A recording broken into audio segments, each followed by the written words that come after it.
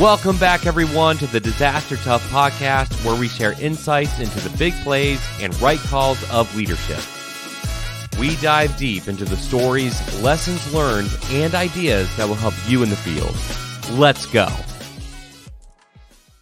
Hey, everybody, this is John Scardina. I'm meeting with Pete Gaynor today. He is a returning guest. I think this might be the third time Pete is on the show. Everybody, I am so excited for so much that's happening today. Pete and I are actually recording on the 14th, so if you're out there in the world, hopefully you're having a good day on the 14th of February. However, yeah, hearts for Pete. That's going to be a new thing. But anyways, hey, I'm before Pete starts talking about all this amazing things, all the leadership stuff he's going to be talking about today, I want to do just a big thank you to him and all of our dynamic population students who have been able to see him in person and provided great feedback about his leadership course. Man, Pete has just an amazing competency, capability to share insights in leadership. And I'm very, very pleased to announce that exclusive for TRL Insiders. So if you're subscribed to the Readiness Lab, you get a special 25% off on his course, which is huge. So Pete, with that awesome introduction, welcome back to the show. Thanks, John. It's good to be here on Valentine's Day. Yeah, there's a funny video out there where this guy goes around to all of his buddies and says, "Hey, he's my boy. We're friends. He's my boyfriend." And all the guys start squirming in the background. It's pretty funny. So I won't do that to you, but happy Valentine's to you and your wife. Same to you, right? Thank you. Gotta give love where you gotta give love. Gotta give love. So let's talk about leading during crisis, leading through crisis. Your course. It's an amazing. I've seen probably maybe a third of the version because you gave some of it live to us, but it expands from there. Can you just kind of dive into your course a little bit? Yeah. So the course is really based on not all my time at FEMA, but a good chunk of my time at FEMA, because it's a special place at a special time in the nation's history. I had a unique position as the FEMA administrator and as the acting Secretary of Homeland Security, kind of engage at the highest levels of government and with like really special people, right, on the entire spectrum, right, and got to see a lot from the inside. And I've been in the military for 26 years. I worked at local and state government, and I thought I've seen a lot, right, at those levels. But at the federal level, and especially during the pandemic and through COVID and everything that was attached to that, I mean, I got some pretty unique insights about a national crisis. And so part of my goal was to, and it took me about a year to think about, all the things I had been through and seen. And I took a lot of notes, contemporaneous notes in some cases. And I realized that I need to share some of this because it doesn't happen often enough, right? And it may only happen to like one person. So, I'm picking myself as the one person, and I probably had an obligation to share some of that with the profession of emergency management, Homeland Security. So, I started the course, and I only did it in person, and so I did it for DIPOP out there, and I think we were in Atlanta. That's right. First time. Probably the first iteration of that was kind of my pilot course. And I've done it several times for companies and universities and all sorts of different things, and had great feedback. And part of my goal was, I didn't want to do it in front of 100 people. I try to do it, 25 to 50, where it's not so big, like people can't answer questions or ask questions, and you kind of, you keep that kind of intimate kind of back and forth dialogue. But I think that's like the most important thing about the course. Yeah. And then I had a number of people that just asked me, "Hey, how can I take the course individually?" And I don't do the course individually. You got to find a group, and I kind of off for a while. And then I realized I had so many people ask me individually, then I should really do something. And so last year I hired a company to help me build the course, do all the video, the content, take my live course and turn it into this online on-demand course, leading to crisis. And it's been up and running now, I think, probably the beginning of this year. in a more full. We had kind of a soft launch, but probably since the 1st of January, it's been up and running.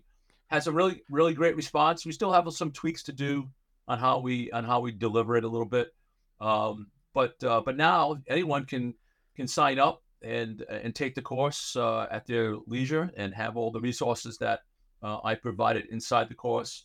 And there's two levels for the course. There's one level that is just you just take the course. There's another level where it's a little bit more expensive, but I don't think it's prohibitive. But you can spend 30 minutes with me, and I'll kind of maybe you can ask me questions, Hmm. uh, whether it's about the course or not about the course. We'll have 30 minutes together at least, and we'll talk about crisis leadership, and maybe you have a problem that I can help you answer. But I wanted to provide some resource to some of the students that took the higher level course. So anyway, Hmm. that's it in a nutshell. The L3 Harris Extreme 400p radio solves problems and is specifically designed for emergency services. How do we know? We field tested it with medical, urban search and rescue, and collapse and confined structures. This radio is amazingly tough. Check out the L3 Harris Extreme 400p radio at l3harris.com right now. If you served in the military, you've probably worn Proper Apparel. Proper Apparel is now reaching out to first responders and those who love the outdoors. Check out Proper Apparel. From the outdoors to the EOC, wear proper. How do you spell Doberman Emergency Management? EOP, OEP, HVA, HMP, Thyra, TTX, Drone, PDA. Whenever you need an expert, Doberman Emergency Management field experts are there for support. Contact an expert at DobermanEMG.com today. The leading during crisis is, by the way, and I had to correct my own self from saying through earlier, but it's definitely leading during crisis, FEMAPete.com. So everybody should be checking that out 100%. And we'll put that in the show notes. Uh, when I was down in Florida, and I think I talked about this a little bit on a previous episode, when I was down in Florida, I shared 7 lessons of leadership that I've learned from other people across the field. I think you actually know most of these people, but one of those lessons was focusing on you. And it came from a moment when we were in Savannah, IAEM, and you were sitting at a table, and it looked like you were super busy. You were doing something on your phone, and these 2 college students came up to you. I don't know if you remember this, Yeah, and they yeah, sat down and without hesitation, they started asking you a ton of questions. And what I found fascinating was your ability to be in the moment with another person and just to talk to them. I've met a lot of mid-level emergency managers or mid-level career people who think they're high and mighty, who blow people off, and I've met some people in senior leadership who miss an opportunity to engage. And I was, as a bystander in that moment, I was really shocked and impressed that somebody with so many accolades that you've had in our field is willing to be so approachable. And so if you can get 30 minutes with Pete, man, I would take that 30 minutes, 100% for yeah. sure. No, I mean, I think as a leader at any level, you have an obligation. This is me personally, but I think you have an obligation to kind of pass on some of the things that you have learned, right? Yeah. And if somebody asks you about something and you have the time, that you should do it. I'm not sure how you make the generation that's going to replace us smarter if you just kind of ignore them, right? Mhm. So, and I think this is part of the genesis of the course, right? Yeah. So, if you want to know like what I went through and what I think is important in a crisis, and it doesn't have to be a national crisis. It can be, whatever you want it to be in your world, right? So whether it's a local, state, tribe, territory, county, right? If you're having a crisis, hopefully the things that I share in the course will help you navigate uh, that crisis and come out successful on the other side, because that's what it's all about. Yeah. But back to sharing time. Uh, I think it's just something I've always done, because I think people did it with me when I was younger. Like, asked them a question, they actually sat down and gave me the answer. Now, you won't, in some cases, you don't get all the time you think you deserve, but to Mhm. take a moment or two and kind of share what you can share based on the moment, I think you have an obligation to do it. Well, that's where it comes like situational awareness. Like people do get busy, right? Like ultimately, if you're on the call with, somebody, you would probably have to say, hey, maybe for another time, if people have to respect that for sure. It's the ability to be approachable and to have that idea. I once heard that, try and fail is the baseline way to learn. Watching other people fail is even better. Watching other people who've succeeded and replicate is the best way. And, honestly, that's where, like, those lessons, I think there's 16 or so, Yeah. that you provide, but, like, there's all this opportunity to just, like, get it right the first time, and we historically as a field do not we're not great about passing that down, so the fact that you're, like, doing that right now Yeah. is, like, the pinnacle of, like, where we need to get going as a field. Well, I mean, no one likes to lose, right? Mm, And if you're fortunate enough to go through your entire life and never lose, then that's a unique kind of thing. yeah, And some people, um, again, no one wants to, lose or be defeated. sure, But there's times that you will lose and you will be defeated. And so, yeah, I've been there on multiple levels. Um, and in some cases, I think you learn more in your defeat than you do in your success. sure, If you have failed at something, right, and you just want to forget about it and put it behind you and never think about it again, I think you're doing yourself a disservice, right? mm, Because in that failure is like, there's pearls of wisdom about why you failed or what you could have done better. So mm, again, the things that I share in the course, uh, a lot of them are successes, but a lot of them are failures. But that's the essence of leadership, and especially leading in a crisis, right? yeah, Uh, I say that there's very few opportunities for do overs. Um, but you have to be aware of your surroundings. You have to be adaptable. You could have a failure and then just quit and not do it anymore. But you have mm, to be adaptable and try again to overcome that obstacle or that failure. But again, sure. my goal is to share some of these bits of wisdom with the next generation that will take my place as the FEMA administrator. Right? It's just the way it works. So My I know. one of my favorite quotes is actually from Star Trek. I'm not like a Star Trek guy, but I have to give the credit where credit's due. Yeah. You can do everything right and still lose. Man, Yeah. that one allows me to get over the barrier of, like, being afraid to look at my own incompetencies, and everybody has them. Like, you gotta be humble enough to say, like, "Okay, like, I screwed up here," but, Yeah. it's also okay to say, like, "Oh, like, I just wasn't better than the Chiefs this year," for example, whatever it may be. Yeah. Because the enemy has a vote. Right. That's Mm. that's that's Ooh, that's I it. like that. That's another Right. good one. Yeah. Yeah. And so, yeah. And again, in this course, I share a couple things about, um, you know, you see your path to success, um, but there are others, right? There are others out there, other humans like you, that don't want to see you succeed for whatever reason that is. Yeah. They take, and this is a minority of people, right? But I'm trying to, one of these nuggets I'm trying to share is that you have to be aware of this. There's people out there rooting for you to fail, right? Yes. How as bizarre as that sounds, right? And people that have an agenda that not aligned with yours, and you could do everything right, and you could be torpedoed by someone who has an agenda that tries to undermine you, right? And so, how do you overcome that? Mm. So, again, these are some of the things in the course that we talk about. But you're absolutely right. Well, let's talk about the actual, like, content then because, Yeah, you were the FEMA administrator. You were the acting secretary of Department of Homeland Security. We've worked with both parties at the federal level, I'm sure at the state level as well. You've worked with everybody across the board. Sometimes their agendas work well with you, sometimes they don't. Sometimes you think you get along and you find out that their priorities are all over the place.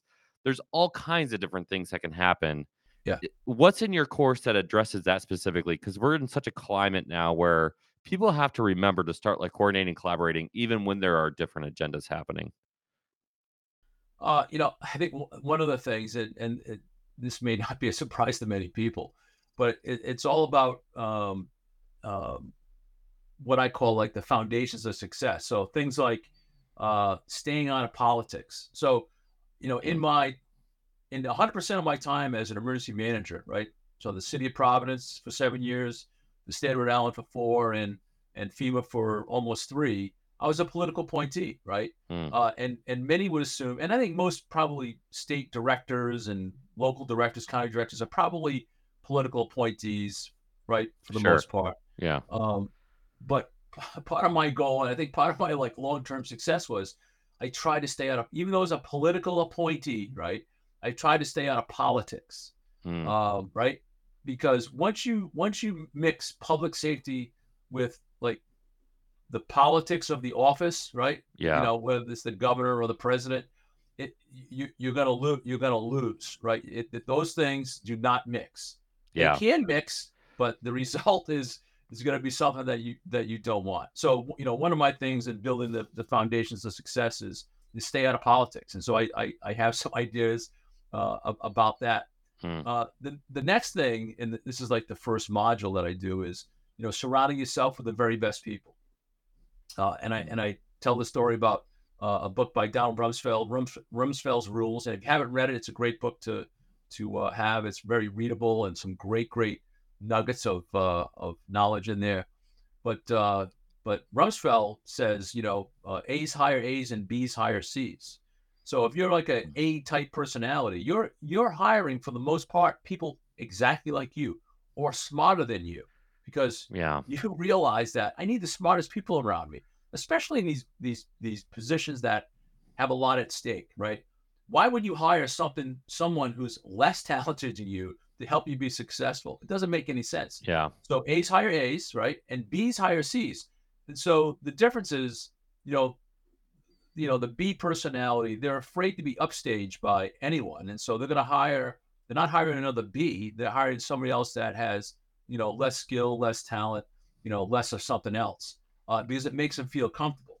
Yeah. But put under pressure, it's going to fold. So again, surround yourself with the very best people. And I have a couple great stories about how I surrounded myself and how those people through the entire, if you just think about COVID and the wildfires and hurricanes of 2020, those people followed me through every single bit of what I did, but it's because I found them early on, right? Mm. So that's one of them. And the two final connected topics in that first module are be clear about the mission, and then setting priorities, right? Mm. So if you don't tell people what the mission is, and they don't understand the mission, and they don't understand their role in the mission, they don't understand how they're going to make the mission successful. If you can't like articulate that at the simplest level, because FEMA 20,000 strong, maybe all the executives that are around you understand the mission because they see it every day, but you have to make it understandable for the person who just got hired yesterday, right? So, and then again, priorities: what's important, what's not. So that's kind of like a first bite of the module, foundations of success, and it goes on from there. Hey, we just want to do a quick pause X to thank our sponsors, L3 Harris, Proper, Paladin by Acela, Impulse, Doberman Emergency Management, and especially all of you who have been donating to our podcast. Thank you for helping us boost the signal. All right, let's jump back in. In Atlanta, I had an opportunity for you to sit down with me, and we went over everything. And again, you're an approachable guy, and you said something to me that has bothered me a lot. And you said avoid distractions. Yeah. And man, what a pinpointed reality that I needed a major check of, like, oh man, I'm focusing on these things that ultimately do not matter, that are pulling away from the mission. And I think I've brought that on a couple different episodes, but there's so many things that seem important in people, but in the grand scheme of things are honestly a distraction. And I think I might even share that on a podcast about a week ago about people with different priorities. I am not a fan of Alabama. I'm an Ohio State guy all the way. But Nick Saban, said something similar. He said, high performers do not get along with low performers, and low performers resent and do not get along with high performers. And oh my gosh, that has been the most true thing. And like, I run a small business. We only 20,000 people at FEMA. We got 20 people, 25 people over here. And the people who are low performers, nobody likes them, and they don't get along. And we're at this point now. It's just like if you're not incredibly motivated, incredibly intelligent, and have a high moral code, you're out. Yeah. Like it's just nobody A, likes it. A, A's higher A's and B's higher C's, and that's Yeah. exactly what it is. So, you know, and I know I'm not sure I discussed it in the course, but I've shared this with other people. When I was in this city of I'm sorry, the state of Rhode Island, part of my challenge was hiring better people, Mm, um, and getting rid of people that were distracted to the mission and to myself. And it mm. took a and I dedicated myself to it. Some may know my deputy at the time, Mark Pappas, who's now the state director. Mark and I like had a blood oath that we're gonna turn this place around. We're gonna start with people, and part of it was we're gonna hold people accountable at every Mm, level, right from the top to the bottom, and then if you can't be accountable, you're gonna find your way out the door. And the other half of that I is love that. I did not delegate the hiring of people to someone else, right? Interesting. Uh, Both myself and my deputy, Mark, and I uh, personally interviewed every single employee, Mm, which takes a lot of time. But once when you're in state government and you're in a union state, once you hire someone, you own them, right? You own them for life. So mm, critically important, right? You got to hold people accountable on one side because the people that are really good want accountability, right? They want accountability because they're working hard and they're thinking people get away with, the low performers get away with murder. So why should I work so hard? So sure. accountability is hard. But the other one is do not delegate. I mean, in some cases, right, as the FEMA administrator, I didn't interview 20,000 employees, but I interviewed most SESs, right? I had Interesting. a personal hand in hiring SESs. So don't delegate that because um, if you want to change like the culture of your organization and you want it to be more like you, then you right and your trusted agents Mm, that are around you. That's how it's going to get changed by hiring people that have the same core values that you have and the same beliefs. If mm. you delegate that out, you're going to wake up someday and say, how did I build this organization that is not doing what I wanted to do? So again, it's some simple stuff, but you have to kind of be committed to that. So let's talk about that hiring process and specifically. Let's say like somebody's listening in. We actually just on the other side, on the Doberman side, we've talked with several universities to help them get larger staff. Basically, everybody's understaffed except for Washington University has 15. That's insane. But outside of that, people are like, "Oh man, I could just use one or two other people." How do you identify? I mean, especially when you're looking at resumes, when you're looking at people coming in, how do you identify somebody who's just, a killer, like the top of their game, that A type, that you're looking for? Yeah, I mean, it is a process because for one job, and I'm thinking back to my Rhode Island days. For one job, I may get 600 applications, Right. um, and we split the duties about looking through. Because legally you have to look at all those Mm. resumes, um, and on the whole, like 2/3 of everyone who's applying for that job has no business applying for that job, right? Yeah. And it's people who are just like spamming Mm. open jobs. They Yeah. have no skill set. Then it's the other third where you have to kind of take a harder look. But ultimately, it gets down to the top 20. If you had 600 apply, you're getting down to the top 20, and you're looking. And I hate to say it, but you're not looking to hire them. You're looking to disqualify them. Like Mm. what's in that resume? Because you're not talking to anyone. You're just looking at what they wrote. You're looking for a reason to disqualify them, and it could be something as silly as you know they can't spell. Yeah. They didn't proof That's why I check didn't get their all those jobs because I can't spell. they didn't proof check their thing. It's just attention to detail, right? So again, Right. is it a killer, right? No, but it's like it's a reason that maybe I don't want to talk to you. Mm. And I know it sounds harsh, but with 600 resumes, you're gonna find the difference between the one you want and the one you don't want. But ultimately, it comes down to like the top 3 or 5, I mean, and all those resumes, right, are equally the same. I think, right? Not exactly the same, but equal in weight and Mm. experience. And it really comes down to the person that you're hiring. Do they fit into my organization? And you ask them. We had a set of questions that we used all the time to kind of take a deep dive into what we wanted and what we thought we were hiring. So again, it's the last 3 or 5 that are gonna make the difference. The there was a high level position that I interviewed for and I got and there was 17 interviews that I had to go for at this place. It was insane. And like the third or fourth one, it was about 40 tell us a time when questions and I hate those questions with all What my what, heart. what are they? Tell us a time when. Have you heard these? Oh, yeah, yeah. Tell us Okay, a time when, yeah, yeah, whatever. It's like, oh, here we go. I care too much. That's my big problem, right? Like all yeah. those BS answers. But try to get away from that. Funny enough, the attention to detail is like my number one thing at this point. We do a lot of marketing. We say we're a design company that happens to do emergency management or whatever. And if somebody submits a resume that is just hard to read, it's like you don't you're out. Like, I can't handle that. So it is Well, brutal, but it's the reality of, like, yeah.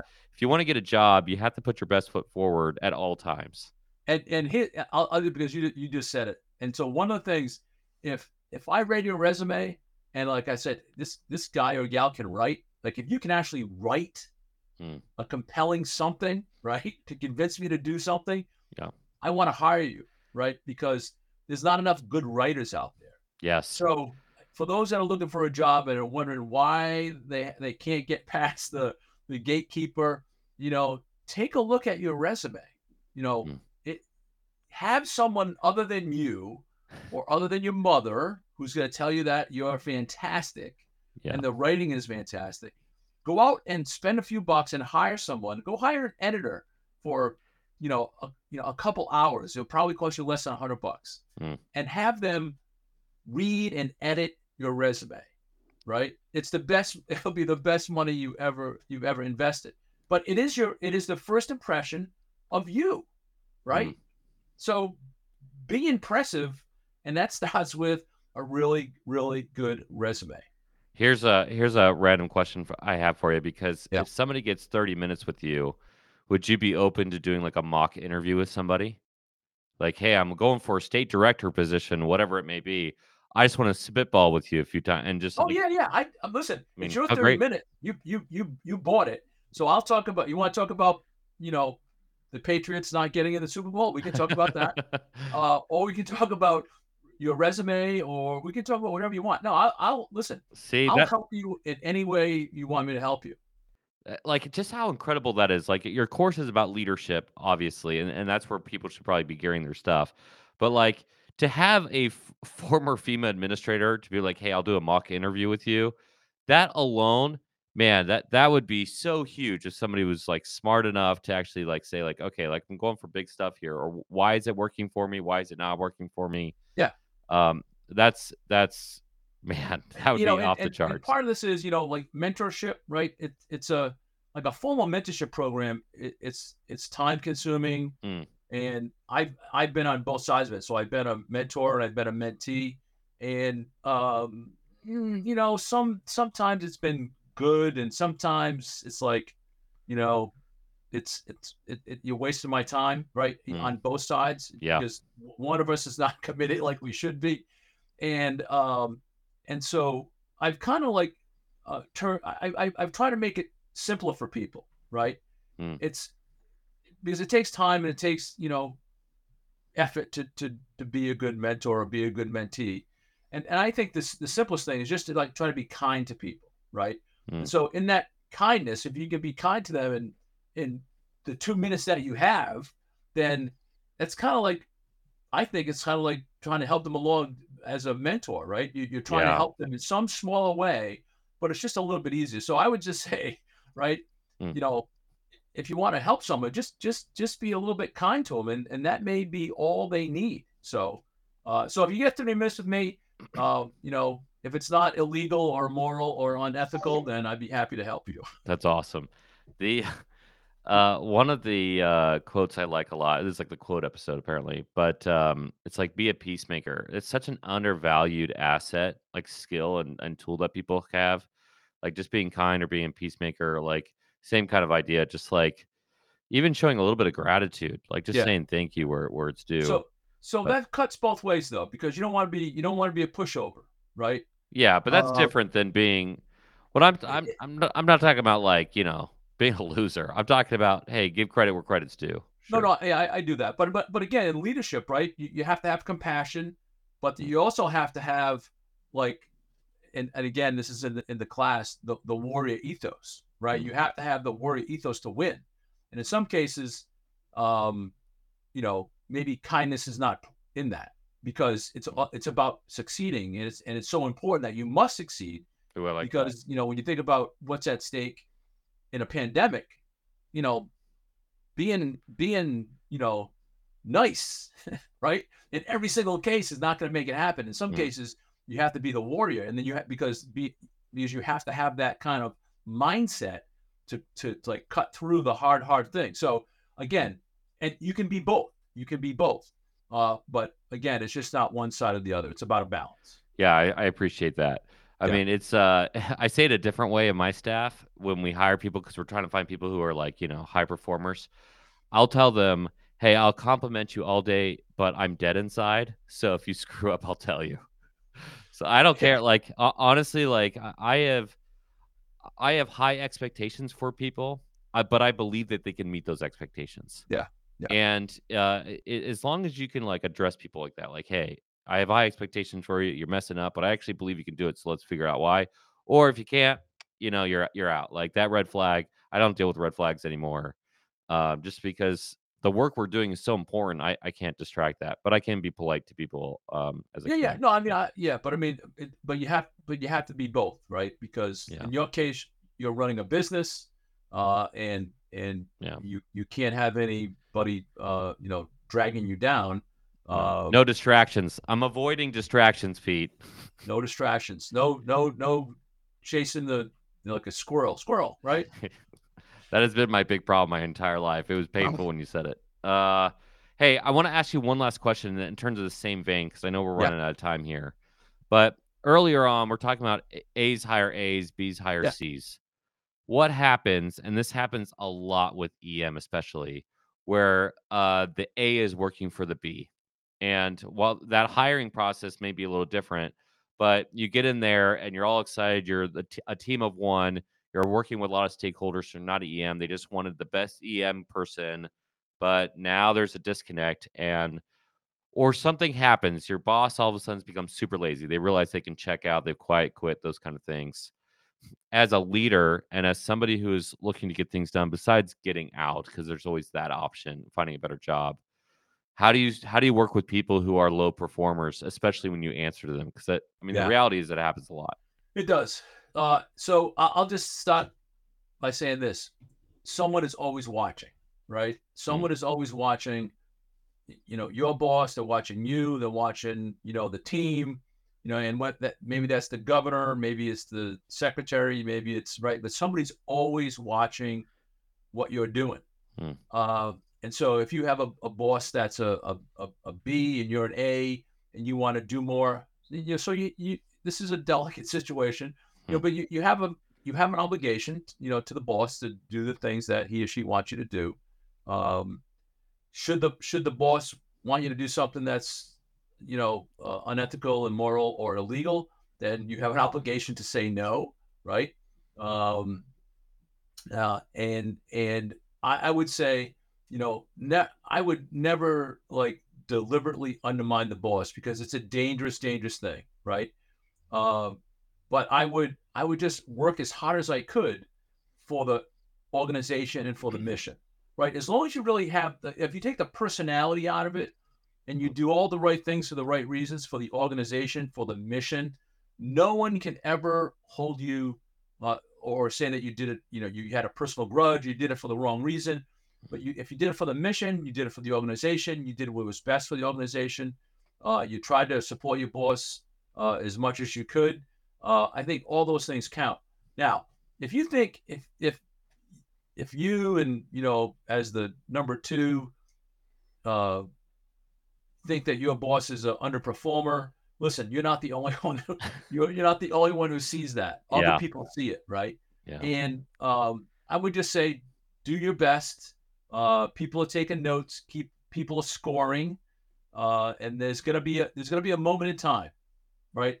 And I don't know when that moment's coming, but there's gonna be a moment in time where they're gonna say to the number one guy, "You're out." Number two guy, get in there. Mm. So I would just say, be careful. Don't take on, the persona of your boss if he's a slacker or she's a Mm. slacker. You gotta do the very best, and it can be frustrating. I understand that. And if it doesn't work for you, then you got to go. Right? If you've done as much as you could do, and it's not changing the dynamic of the organization that you're in, and like you really have no other place to turn, then you have an obligation to yourself to quit, right? Yeah. Why would you want to be there? Somebody else will hire you because guess what? You've done all that hard work. You have a reputation. People know the hard work that you've done. You'll find another job. So there's a time to stay and there's a time to go. My staff may die when they hear this, but my favorite thing is to find somebody who's being undervalued in their job and offer them a job over here, because like a couple things Yeah. happen. One, when somebody else does notice, it is a huge relief. You're like, okay, I want to work for somebody who's noticed me, and so obviously, like you're already creating like brand loyalty and like company loyalty when you hire somebody like that, when you've recognized their efforts. Like two, you can get probably a pretty good value for hiring somebody because you just want to get out. So that's a great for hiring practice. And three, if you navigate that right, especially if they leave on positive terms, um, you're helping somebody get to like the next phase in their career and like really letting them run. Yeah. It's like my favorite thing to like hire people is like, oh, like so I intentionally look for people who I think are just amazing, and I'm like just hoping that their company sucks, And honestly. and as yeah, and I'm with you. And as a director, I have told people that work for me, listen, like upward mobility, it's not going to happen. It's not going to, not because you're not working hard, but it's just like there's no spot for you to go, right? Yeah. In order for you to move up, I have to quit, or these people that have been there for 20 years have to retire, Yeah. I don't see it. And maybe you're spinning your wheels and you're getting frustrated. Maybe I need to help you find another spot, right? And it's going to hurt me because I'm letting go of a really good person, but it will pay back in the future. Mm. So again, I think as a leader, you have an obligation to for the people that are working really hard. You got to promote them, you got to reward them. But in some cases, if there's no upward mobility in your organization, uh, for them, right? They Mm. need to go find something that's a little bit more lucrative. And I don't mean in money. I'm talking about an opportunity. Sure. But you can help. You can make that happen. That thing will come back for years if you did that for someone, right? That person would be indebted for you for the rest of your life. So it's Mm. maybe it hurts in the beginning, but I think long term it's a great investment. Well, speaking of great investments, again, that was a softball, so I'm going to throw that in there. FEMAPete.com for your course, Leading During Crisis. Yep. Honestly, I said it in the beginning, I'm going to say it again. We're so grateful that you're able to come on here. And for that 25% off discount, of course, for the TRL Insider. So, you're doing Yeah. good So things in your sign up for fields. TRL Insider. You get 25% off the course. You can only get the code if you're a insider. That's This is a right. deal I'm giving John and his great followers. So take advantage of that. All right, with that mic drop moment, we're going to end the podcast.